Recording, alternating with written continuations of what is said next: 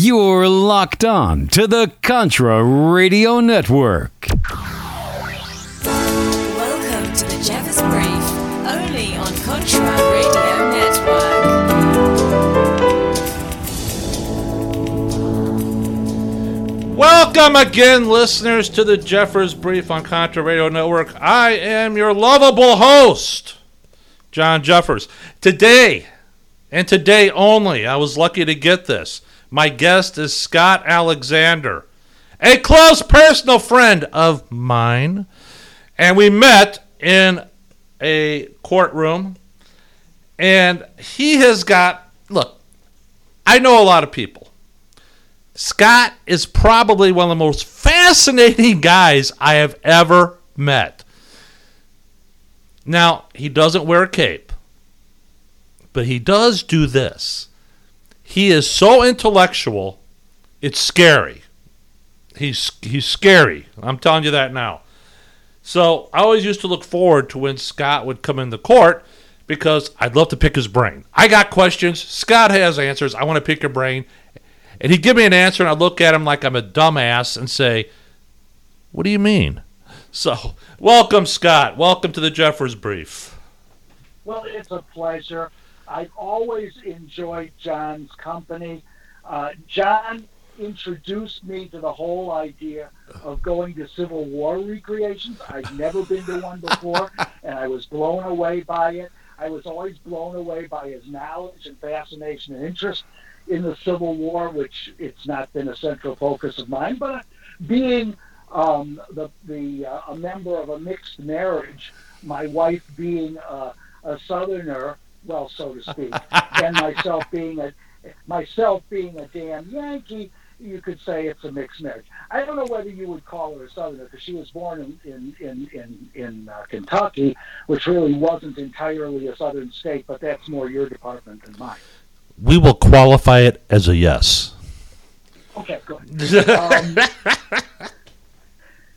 In any event, her personal identification was always Southern. And so that's how I first came into contact with Southern ideology, because you could sure as hell bet I wasn't getting any in Chicago. You're right about that. So I got into it. I really kind of dig it. So, so it is in that sense a mixed marriage, but I think that it works as a happy one. Anyway, so John got me into that, and I remember John was a dynamic and very impressive sheriff's deputy in his operations in the various courtrooms I worked in, and then once in a while, his use of force came in necessary. Not everybody who comes into these courtrooms. We were working in debtor collections. I was a collection lawyer in my other life before my retirement, and sometimes things are not always so sweet and rosy and quiet and pacific, and we needed to have John there in order to enforce a sense of order, shall we say. But you know what, Scott? I remember you many times, and listeners, trust me on this. I saw Scott bend over backwards and backwards and backwards when people came to him and said, I just can't do this because I don't, they just didn't have the money. This was like during 2008, 2009, during the housing crunch. And I saw Scott with compassion. The only time that you would get dragged in front of the judge and ordered to do something is if time and time again the debtor would not make any effort. If you made some effort, that was good enough. And I'm telling you, I saw a lot of debt collection attorneys who were just hard asses. Scott was not one of them. And that's Maybe one I of should have been. No, you should not have, because you know what? You get more flies with honey than you do with vinegar. You really do. And I think, I watched a lot of people come in and try to sham you. And you gave them the benefit of the doubt over and over and over again. Now, listeners, this is why I have Scott on here. Scott is a very dangerous man. And you're saying, John, you just told me he's a nice guy. He is a great guy. He's a stand-up guy. What you see is what you get. This is what I mean. He's dangerous. He's a convert. You're thinking, convert? I'm going to tell you. He was a die-hard liberal, and he changed. He became a conservative. And I'll tell you something. You want to pick the mind of a liberal to see why they act the way they do? Because I asked Scott this question when we were waiting for cases to be called. I said, Scott, why do they believe what they do? Why do they act the way they do? And you know what? I want you to hear the answer from the man himself. This is what I mean. When I say somebody who's really intellectually superior, Scott truly is. He'll be able to... Well, go ahead, Scott. No, well, thank you for that. Well, the truth of the matter was, I reject that. I was never a liberal, maybe for 1 minute. What I was a communist. What? Oh! Yeah, Oh! I was a flat-out communist. Were you really? I didn't. Yeah, no. We didn't waste time with damn liberals. We went all the way. I was during. Okay, so from call it I was a communist already in my first year of college, but by the second year of college, I was a card-carrying member of a communist party. Wow. And I remained that way until let's say it was in my first year, or at the latest my second year of law school, that I got away from that. But I had been an active member of a communist formation, which still exists to this day, called the Socialist Workers' Party. Wow. Which was actually the party that Leon Trotsky, shall we say, approved in the United States. So I was a Trotskyist, and Trotskyist. And that party exists to the day. There's still one person in it, or sort of in it, who I still hear from, and who has not changed in the entire period of time, much to my shock and surprise. But I already, by the time I think it was when I was started in law school to do things in property law and actually work on property law.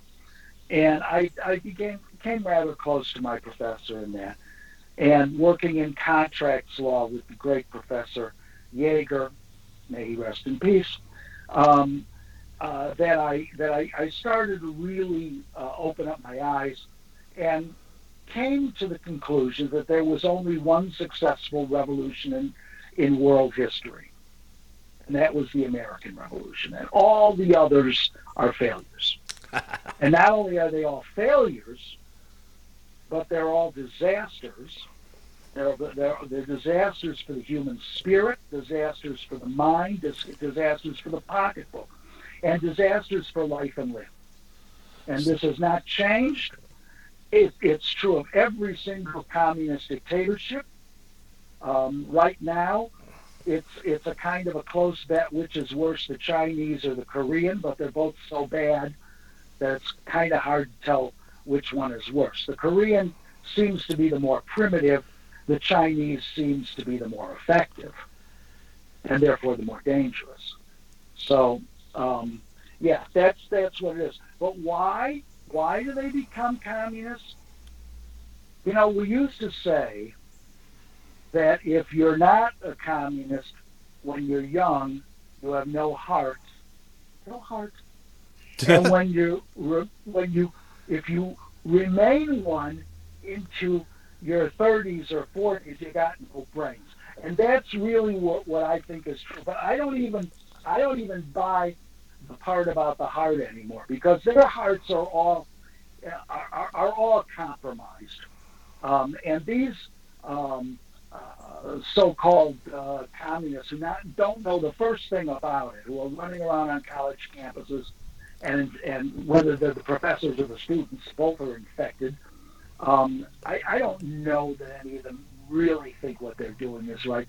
I think they're just committed to this form of evil, and if they talk a good line about compassion and everything else, I think they know in their heart of hearts that it's BS, and I mean BS with a capital BS. Very good. All right, we'll be right back after these messages. Scott, stick around. Listeners, stick around. You're not going to want to miss this. I mean, we're going to get into some things here, and you're going to get a look into the mindset. You've already got a glimpse. We're going to do a little bit deeper dive. We'll be right back after these messages.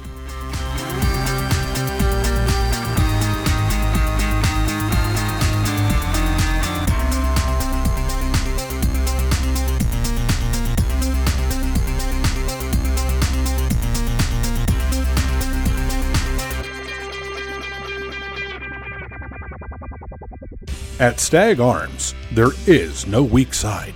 Our rifles are 100% American-made, including each and every part assembled. We aim to provide recreational shooters, law enforcement officers, hunters, and professional shooters with super quality and competitively priced rifles. Every rifle shipped is built to order. Check out Stag Arms now.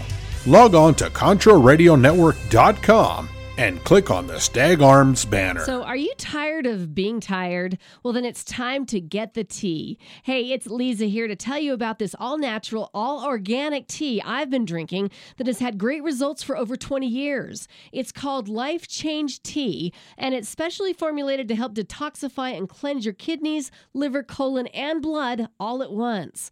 The colon is one of the most ignored organs in the human body. The faster that waste is eliminated from the body, the less time that waste sits in our intestines, spreading toxins to our bloodstream. This tea helps cleanse chemicals caused by outside intruders from our entire digestive system. And get this, weight loss can be a side effect. And with continued use of the tea, you can experience clearer, healthier, younger-looking skin, increased energy, and a happier outlook on life. So if you're tired of being tired, get the Life Change Tea at getthetea.com. That's getthetea.com. And like me, you'll be glad you did.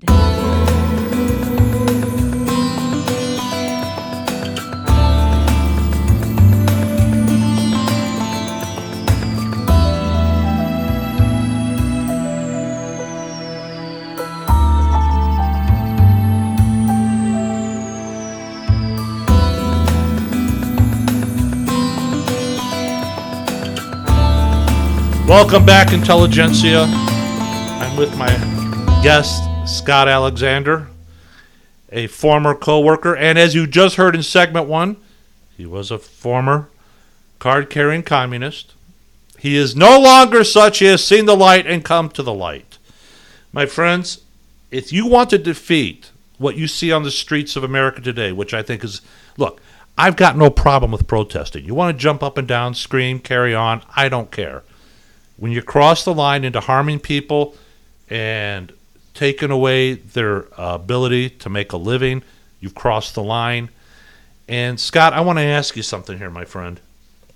Yeah. What justification do groups like Antifa, I mean, where are they coming up with this idea, this ideology that says it's okay to do that? I mean, my listeners, we all shake our heads going, what the hell are they doing? Why?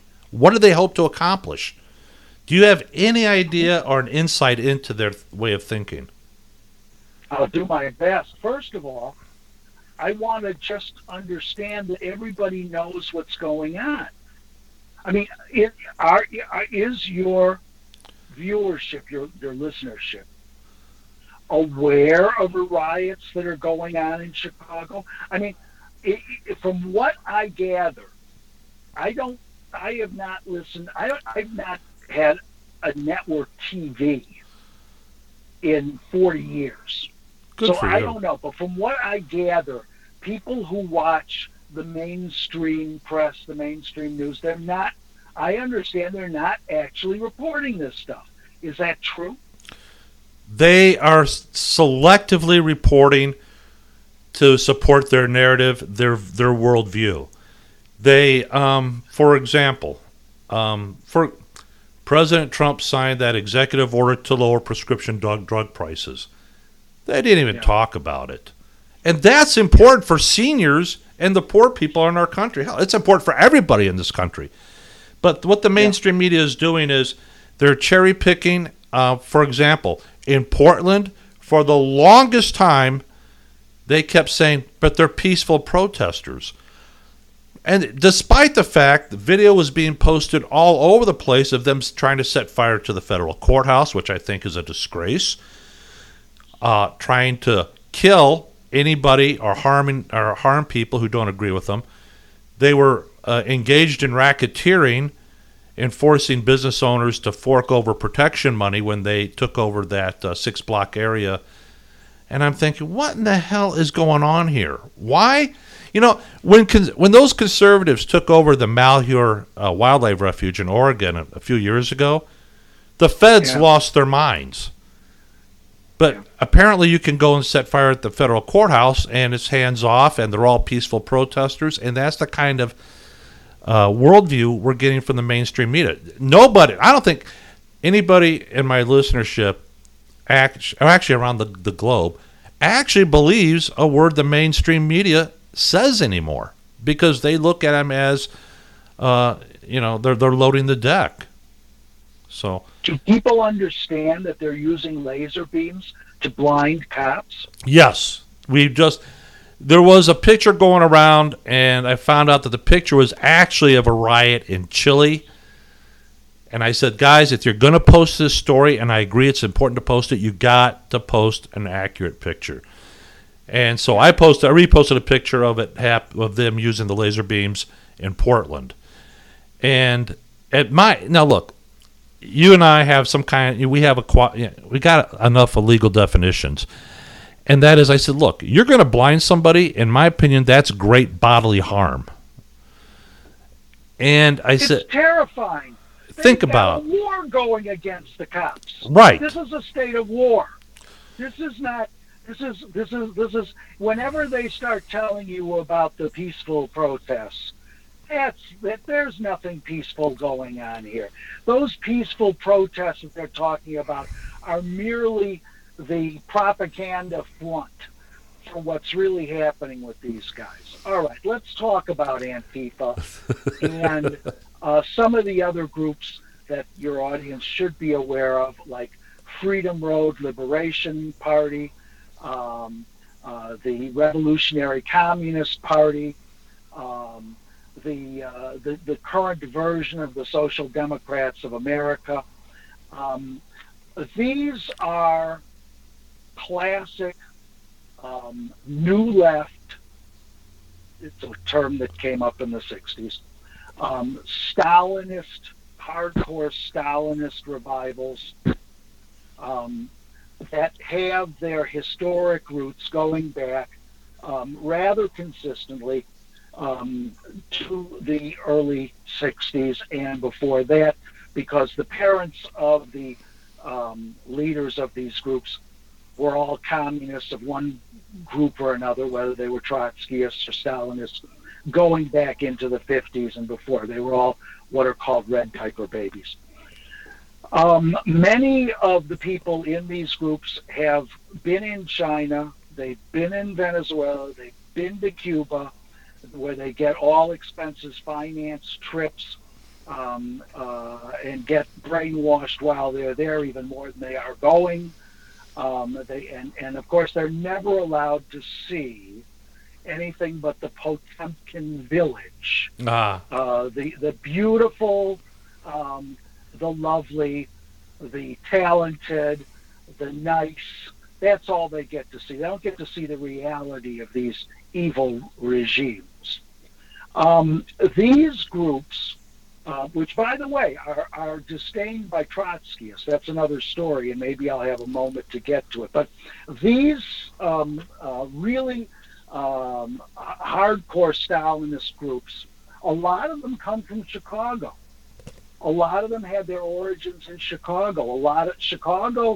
The Chicago historic left, whether it's in Hyde Park or on the north side. This goes back a long time, and I mean that's where you get people, not just Obama, but Obama's teachers, people like Bernadine Dorn, and what's her husband's name? Who's teaching at Bill U Ayers. of I? Bill Ayers. Yeah, Bill Ayers. Bill Ayers. All of those people, those are all old-time Chicago hardcore commies. They used to have a Heartland Cafe in Chicago, which was their meeting place, stamping ground, hangout, and they had a thing called the Heartland Journal, which regularly reported on wonderful things going on in Venezuela and Cuba, etc. These people, Bernadine Dorn and Bill Ayers, were weathermen. That means that they were the ones who were responsible for the blowing up of maybe 50 to 100 police targets, monuments, etc. back in the early 70s. And I knew those people. And they're the people who are in this. And it is now pretty well established that the leaders of these organizations met in China within the past couple of years, had conferences, and got their marching orders from the intelligence units of the People's Liberation Army. Wow, I did not know that. This is not really an area of my expertise, but if you want more on it, I'm happy to tell you who to see. There's a brilliant guy named Joshua Phillip. He doesn't spell it like he spells it Phil, one L, IPP. And you can get him on YouTube. It's called Crossroads. Joshua Phillips does a daily video podcast of about a half an hour every day of the weekend, now Sundays as well, talking about essentially the news generally, and especially with respect to China and the Chinese Communist Party, which he is probably the greatest enemy of in the world. He is one of the people coming out of the Epoch Times group. Oh, yeah. Your listeners are aware of that. I think Epoch, if you're looking for some alternative to the papers, the things I read the Wall Street Journal, gagging all the way, but I read it every day. I read Epoch Times. I read Bongino. Dan Bongino is fantastic. I no longer read Drudge, who's defected from the good side and gone over to the side of the devil. I like Breitbart. And then there are some other things I like. But if you get to listen to Joshua Phillip every day on Crossroads, on YouTube, you'll be well repaid for having done so. For instance, how many of your listeners know about the upcoming disaster, which when it hits, we'll all know about it? And I've known about this coming on for a month or so now because of his reporting in Epoch Times. The biggest dam in the world, and I don't mean just a little bigger, it's like many orders of magnitude bigger than even the other biggest dams in the world, is the Three Gorges Dam on the Yangtze River, which is one of the largest rivers in the world. It's bending. It's failing. It's bending. It's failing. It's going to be destroyed in the current set of environmental disasters which are going on there. And the Chinese actually look upon this as proof that the Communist Party does not have what they call the sanction of heaven. And that's why they're being visited by these terrible weather. They have had a foot of snow in Beijing and other places in China in the middle of summer this year. Terrible things are going on. And, I'm a religious person. I'm not just a convert from communism. I'm a convert to Judaism. That's true. That's a complicated story. I'm actually born Jewish, but only on my father's side. And so in order to get back into Orthodox Judaism. I actually had to go through a conversion ceremony, and that was critical to our marriage and everything. So I am a convert in religion as well. And you know what? When people tell me things like that, I actually believe them about the sanction of heaven. I actually believe in things like that because I think heaven does have a sanction. I think heaven hates communism. I think heaven loves America, America as founded. Okay. All right, hold your thought. We got to take a break. I will be right back. People, don't go anywhere. We have just scratched the surface. We'll be right back after this. Stand by, stand by.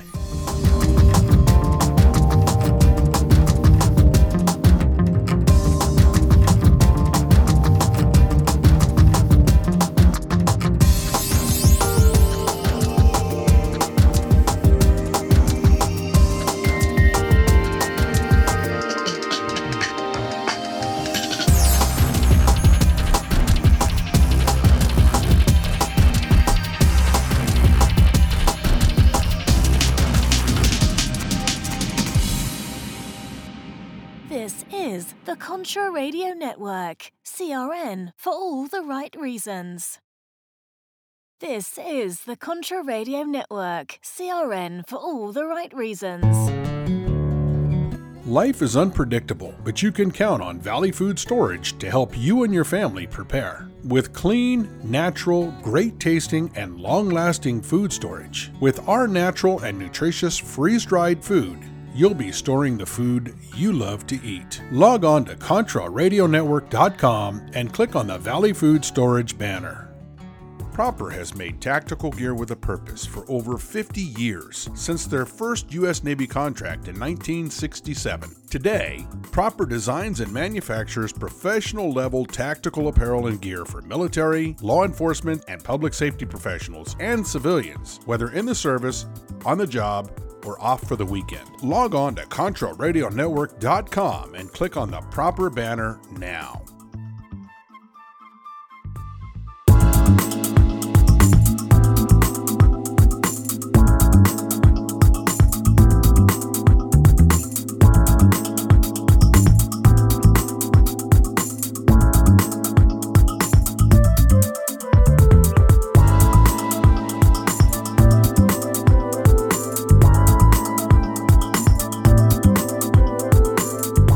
Welcome back for segment 3. My host, Scott Alexander. Scott, I got a question for you.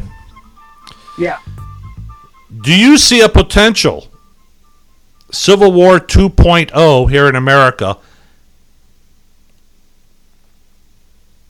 God, I hope not. I hope not either, but I got to tell you, I've seen a bunch of posts from the other side, and they're screaming revolution, revolution, insurrection, resistance, the whole 9 yards. And they have said, we want a revolution. Well, this is, I don't want to be the ones to break it to them, but it's like, it's not going to happen bloodlessly.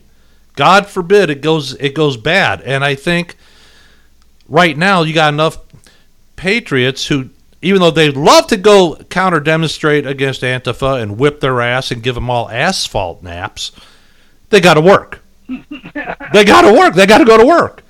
They don't rely on the government to sit there and give them handouts. They're out there working, putting food on the table, supporting their families. I don't understand what their mental outlook is. Do they really believe they can overthrow this republic? Or is this just to create havoc and discontent? Well, I think they want to. And I think we're in a very dangerous moment.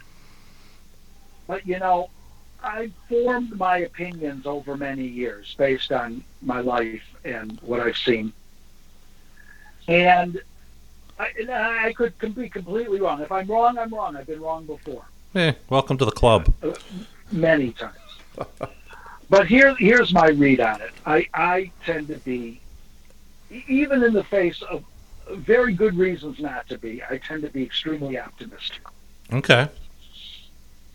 I tend to be extremely optimistic for several reasons, and let's see if I can, off the top of my head, come up with them. Okay. So the first reason I would say is, I mean, I know that the problem with generals is they fight the last war, but I keep on fighting that last war. And when I am looking for an analog of the present moment, I want to look at something like the 72 election, which, correct me if I'm wrong, was McGovern-Nixon. You're correct. It was a Nixon landslide.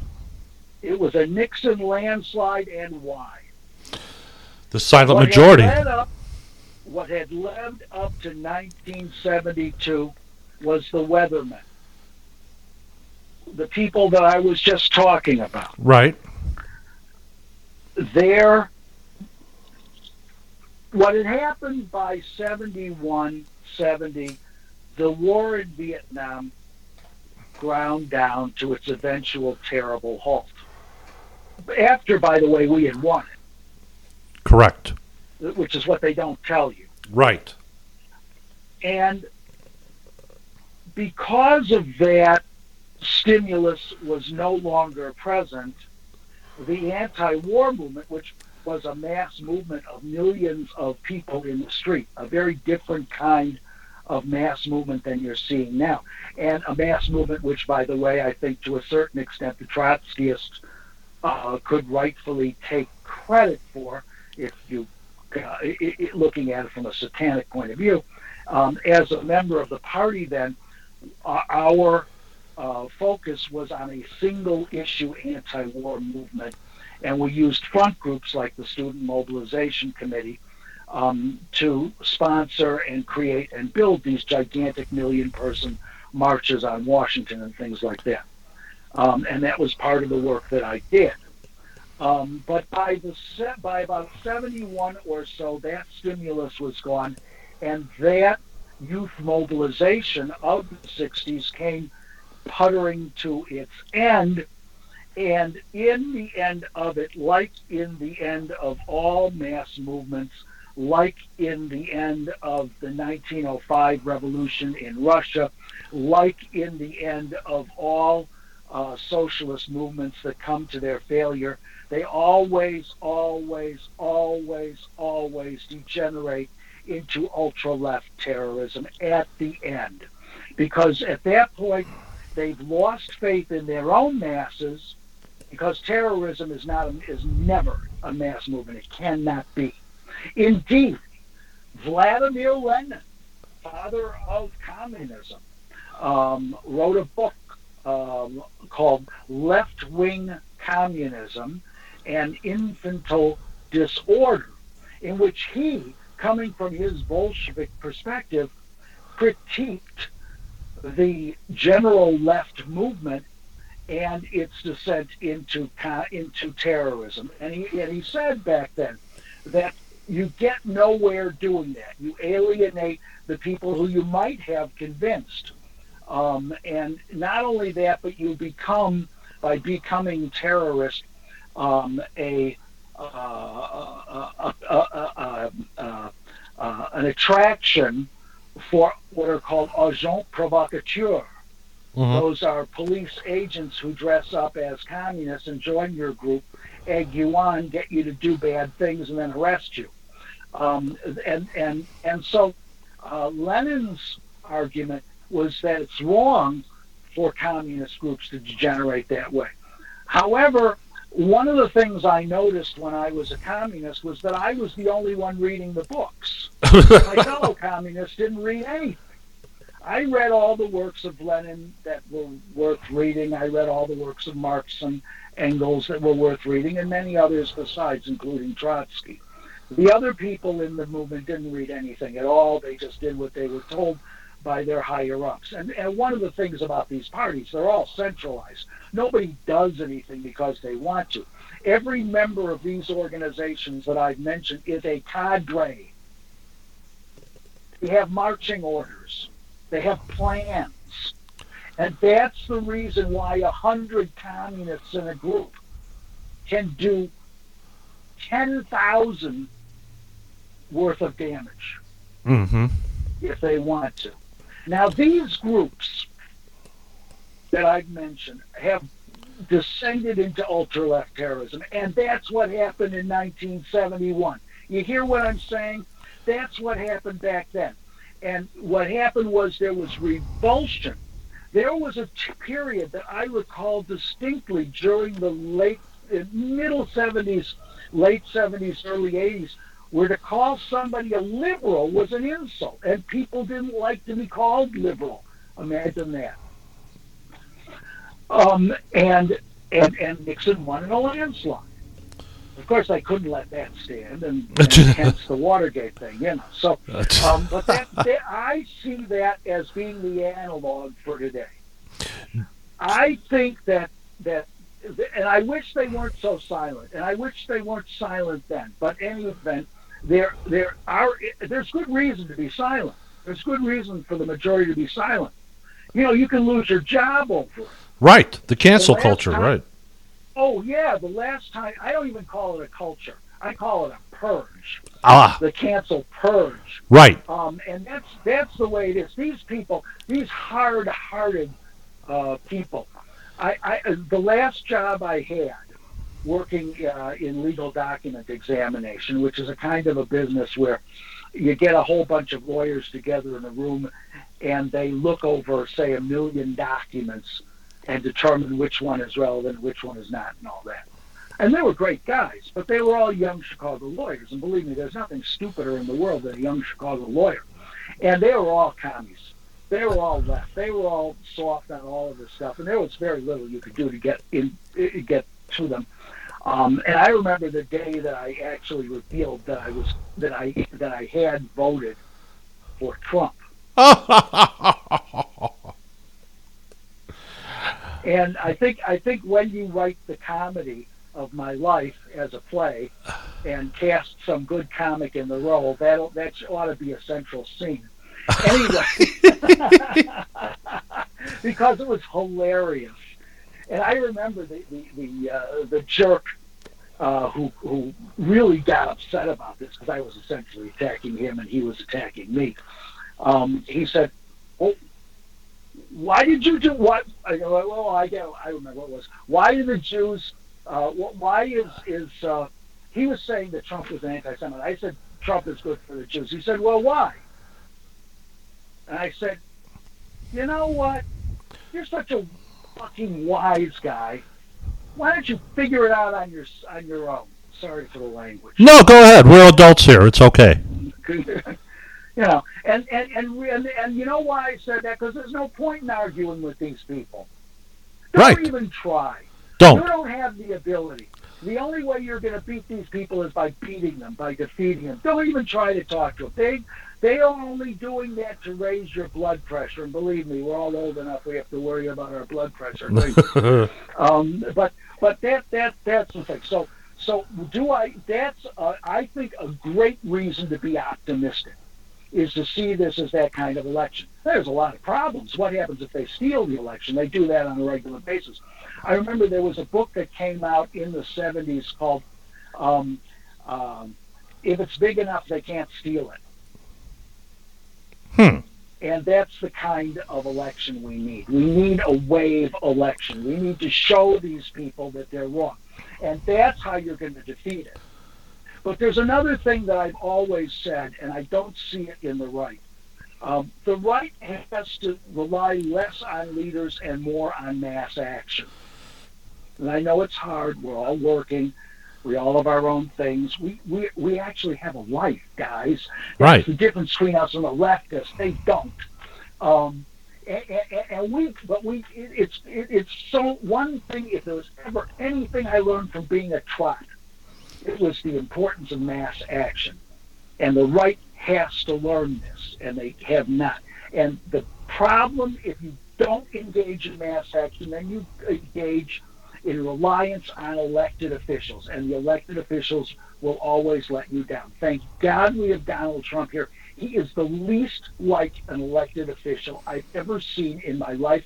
He comes from heaven. He comes from God. He doesn't come from the world. There you go. But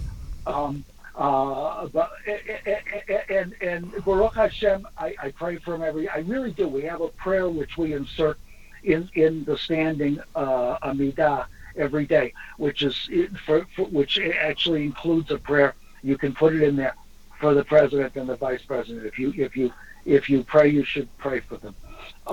Agreed. So that's one reason for my optimism. Another reason for my optimism is the difference between Whittaker Chambers and Ayn Rand. Go ahead. Whittaker Chambers wrote the fundamental work of American conservatism called Witness. Ayn Rand wrote another fundamental work of American conservatism called Atlas Shrugs. Right. The introduction to Witness will make you cry. You can't help it.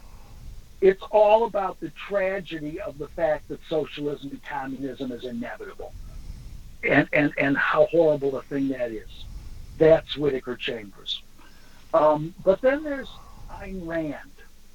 And Ayn Rand believed in philosophy. And one of the great philosophical principles is the law of identity and the law of non-contradiction. The law of identity means that A equals A. The law of non-contradiction means that A can never equal non-A. And what's the point of this? Communism is against human nature. It's against reality. It's against economics. It's against logic. How can such a thing endure? It's impossible. That was Ayn Rand's great contribution to the conservative discussion. All right, there we go. We're going to hold on here. And we'll see. We're on our third segment? Yeah. Okay. Be right back. Don't go anywhere. This is fascinating, people. You don't want to miss any more of this. We'll be right back.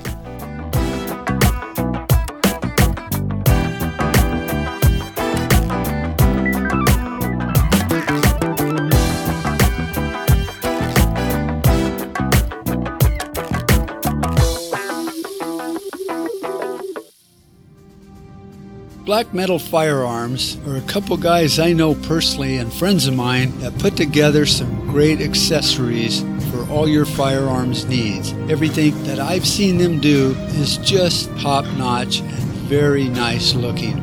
BlackMetalFirearms.com. Check them out. I think you'll be glad you did. Go to Facebook, Black Metal Firearms. They got a great page there too. Learn more about the workmanship and the craftsmanship they put into every accessory and every build they do.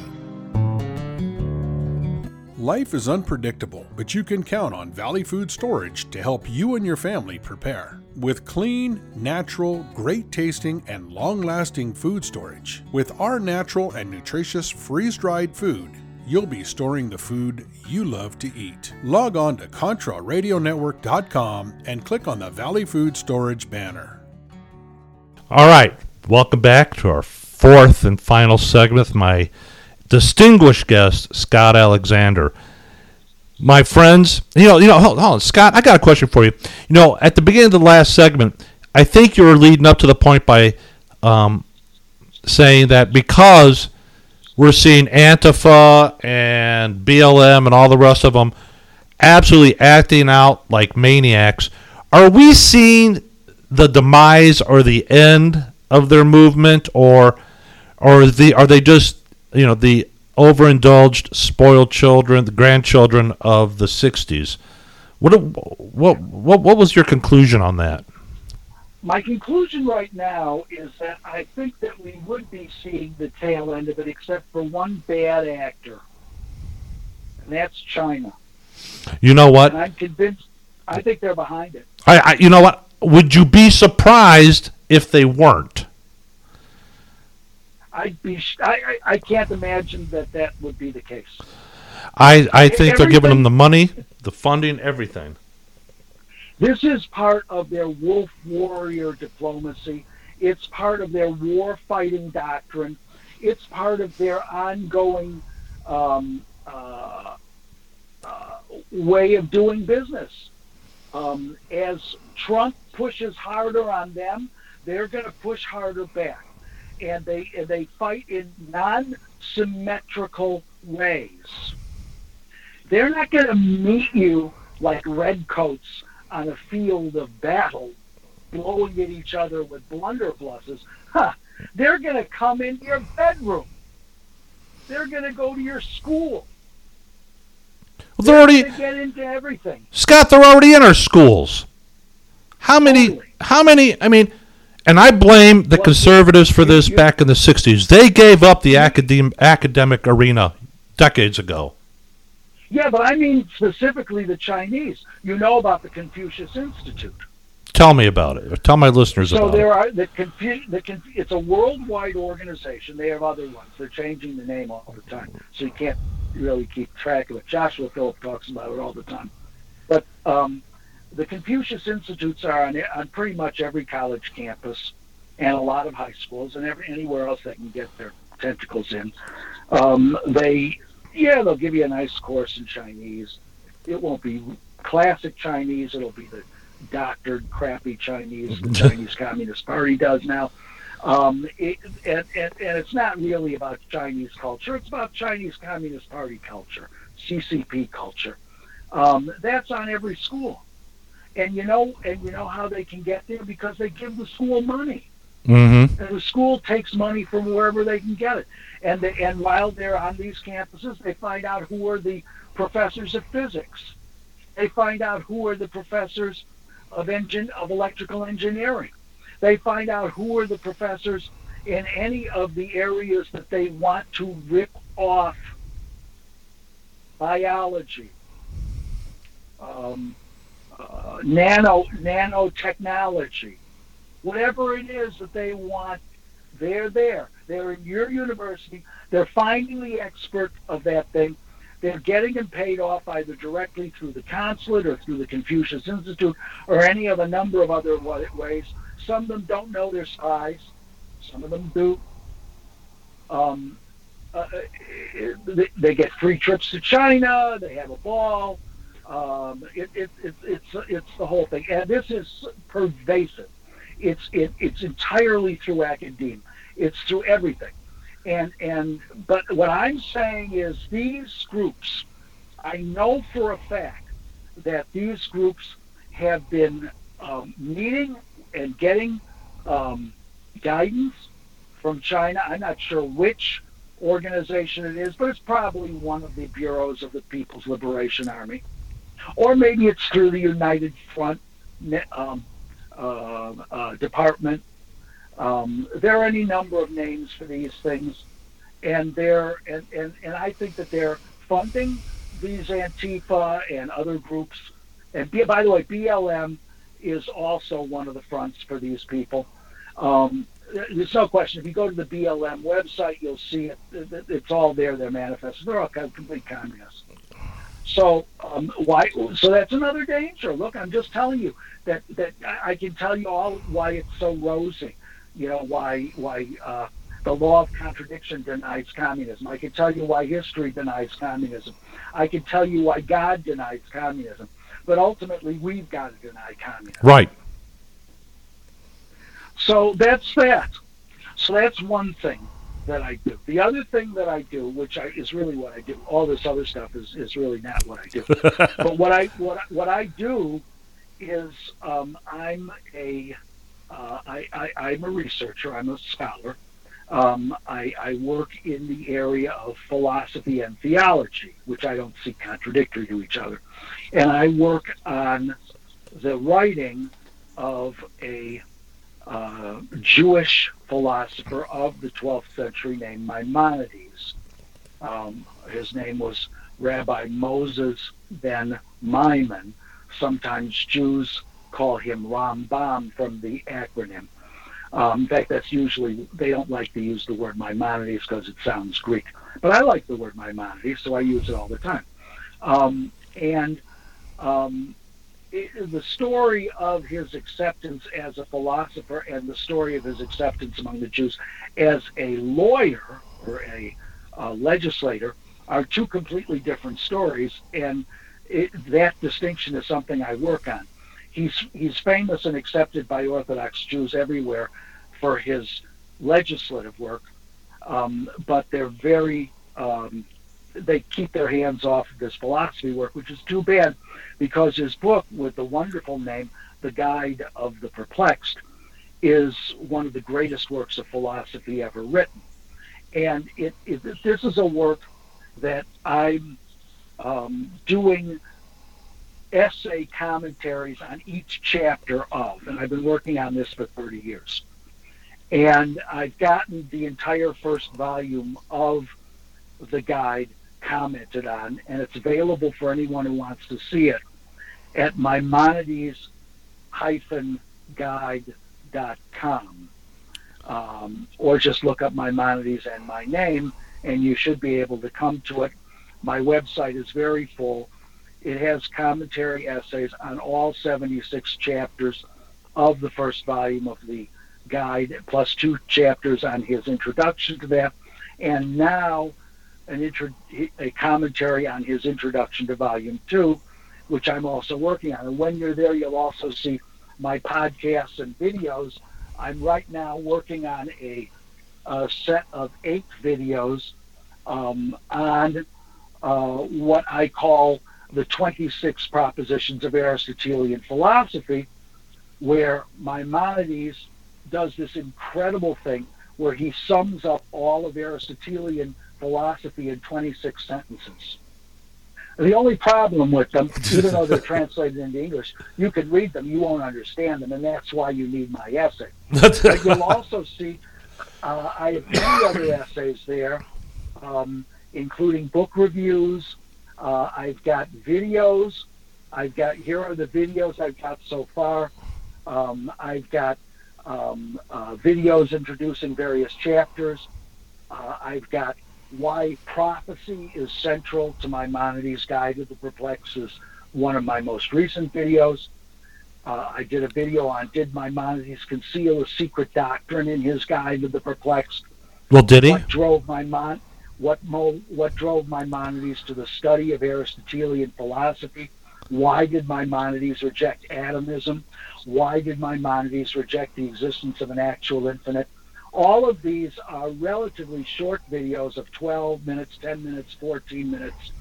I can't do everything I do in the essays, because what you do when you're talking is different from what you do when you're writing. But I'm trying to, because this stuff is hard. I mean, I don't want to tell you it's hard. But that, there's a reason why it's hard. God is hard. Religion is hard. We're not just fools getting into this stuff because we believe in God and believe in religion. We're troubled by it all the time. We're always working on it. So when I was looking around, I'd always been interested in philosophy, but I'd gone from one to another, and I never really settled on anything. And then I found out about the Guide to the Perplexed. And what I love about it is the way it's centered. In other words, how could Maimonides' Guide be simple, since it negotiates so many treacherous divides? Ancient versus modern, East versus West, North versus South, Platonism versus Aristotelianism, Ptolemaic versus Copernican cosmology, science versus religion, Kabbalah versus philosophy, Judaism versus Islam, and both against Christianity. I mean, that's a lot to talk about. Yes, it is. Don't you want to know about all of that? Don't you? I mean, isn't that central to what, our hearts really ought to be doing, to try and find out the truth and how it works its way through all of these structures of thought? Isn't that what we should be doing? That's where I'm coming from. And so that's what I've devoted my life to. Now, I'm only finished volume 1. There is also a volume 2 and a volume 3, and I hope to live long enough. You will. You're not going anywhere. It's very slow work.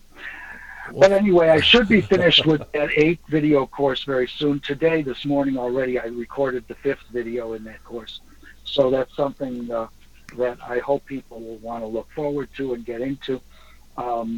By the way, don't think that this is purely parochial Jewish stuff. I mean, obviously, we're a small people. It's a small religion. Not everybody's into it. But let me tell you something. Have you ever heard of Thomas Aquinas? Yes, of course. The Catholics call him St. Thomas. Yes. So this book that I'm working on was his source material. Oh, really? Yes. I did not know that. Now I know. In fact, Thomas is constantly talking about this or that idea of Rabbi, he calls him Rabbi Moises, Moises, the French way or whatever, the way in which they used to translate it into Latin. And really on everything except, really specific Christian doctrine, Jewish doctrine stuff where they're at loggerheads, on pretty much every other issue, Aquinas is Maimonides. They're pretty much the same on things like free will and determinism, on the nature of negative theology, although there's some differences there, on a whole raft of issues. You could find that they're practically in the same school, if you want to put it that way. And the book was translated very early, and then several times into Latin, which is how Thomas would have found out about it. But he was also influential on many other scholastics of the 12th, 13th, and 14th century. And of course, he is really the greatest figure in Jewish philosophy, and all subsequent Jewish philosophers are in one sense or another commenting on the Guide of the Perplexed. So this is one of the great, great milestones of world literature, surely of Western literature, and endless riches of thought by a man who, in his spare time, wrote an encyclopedia of all of Jewish law, and who also wrote an encyclopedia of all the medical aphorisms and wisdom that he had come to him in his time. Oh, wow. So Maimonides, a man who probably had a photographic memory and would have needed it, a man who was chased from one country to another until he finally ended up in Egypt, a man who corresponded with people all over the world and was looked to at the time as the leader of the Jewish world, and whose books were burned and by the French, but at the instigation of other rabbis. There's a lot of story here to tell, and I try to tell as much of it as I can in my commentaries, and if I haven't, then I link to other people on my website, many other links, which help to tell this incredible story. And, if I can do my bit to memorialize his memory and channel his thought, then maybe I'll have done something good with my life. Scott, you've done a lot with your life. Just from what I know of you. You're a good man, Scott Alexander. Thank you, and thank you. You're the best. No. I'm just a servant of the patriots and the preppers. Hey, all right, buddy. Hey, everybody. Check out Scott Alexander's website. Now, I know for a lot of you, the last 10 minutes went over your head. That's okay. If it was easy, we wouldn't need Scott. But the fact is, this takes a little higher intellect, some thought to go into it, to think and expose yourself to this. It's not going to kill you. It's not the work of the devil. So don't sweat it. Hey. By the way, I strive to be comprehensible. I try to knock down my writing to, I consider myself successful if I've written it at high school level. All right. And by the way, there's a way you can tell this. There's a thing called Flesch scoring, F-L-E-S-C-H. You do it on the internet. You go to the site. You put in your essay. It tells you what grade level reader it requires. Oh, nice. I try to push I try to push it down as much as possible. This is English. When I use Hebrew words, I explain them. Okay. When I come up with a new concept, I explain it. This is not. I'm not here to show off my wisdom or scholarship, because that doesn't help anyone. And I hated when I was learning philosophy and I had to look all over the place to try and find stuff out. I think that if you're a commentator, you should lay it all out there for people to the extent you can. And with the help of God, I hope I've done that. Scott, like I said, you're a good man. Scott, if you were doing this for the accolades, I'd be very surprised, because that's not you. Oh, that's my joke. People ask me why I did it. I said, well, the reason I got into Maimonides was because I was looking to make a quick buck. That's not you. Nice try. You can tell it to other people, but I know better. No. Well, so far, my income from this work has been not only negative, but wildly negative. Now you know how I feel. Welcome to the club. Get on the wagon, pal. Well, there's no point in doing anything unless you want to do it. Right. Absolutely.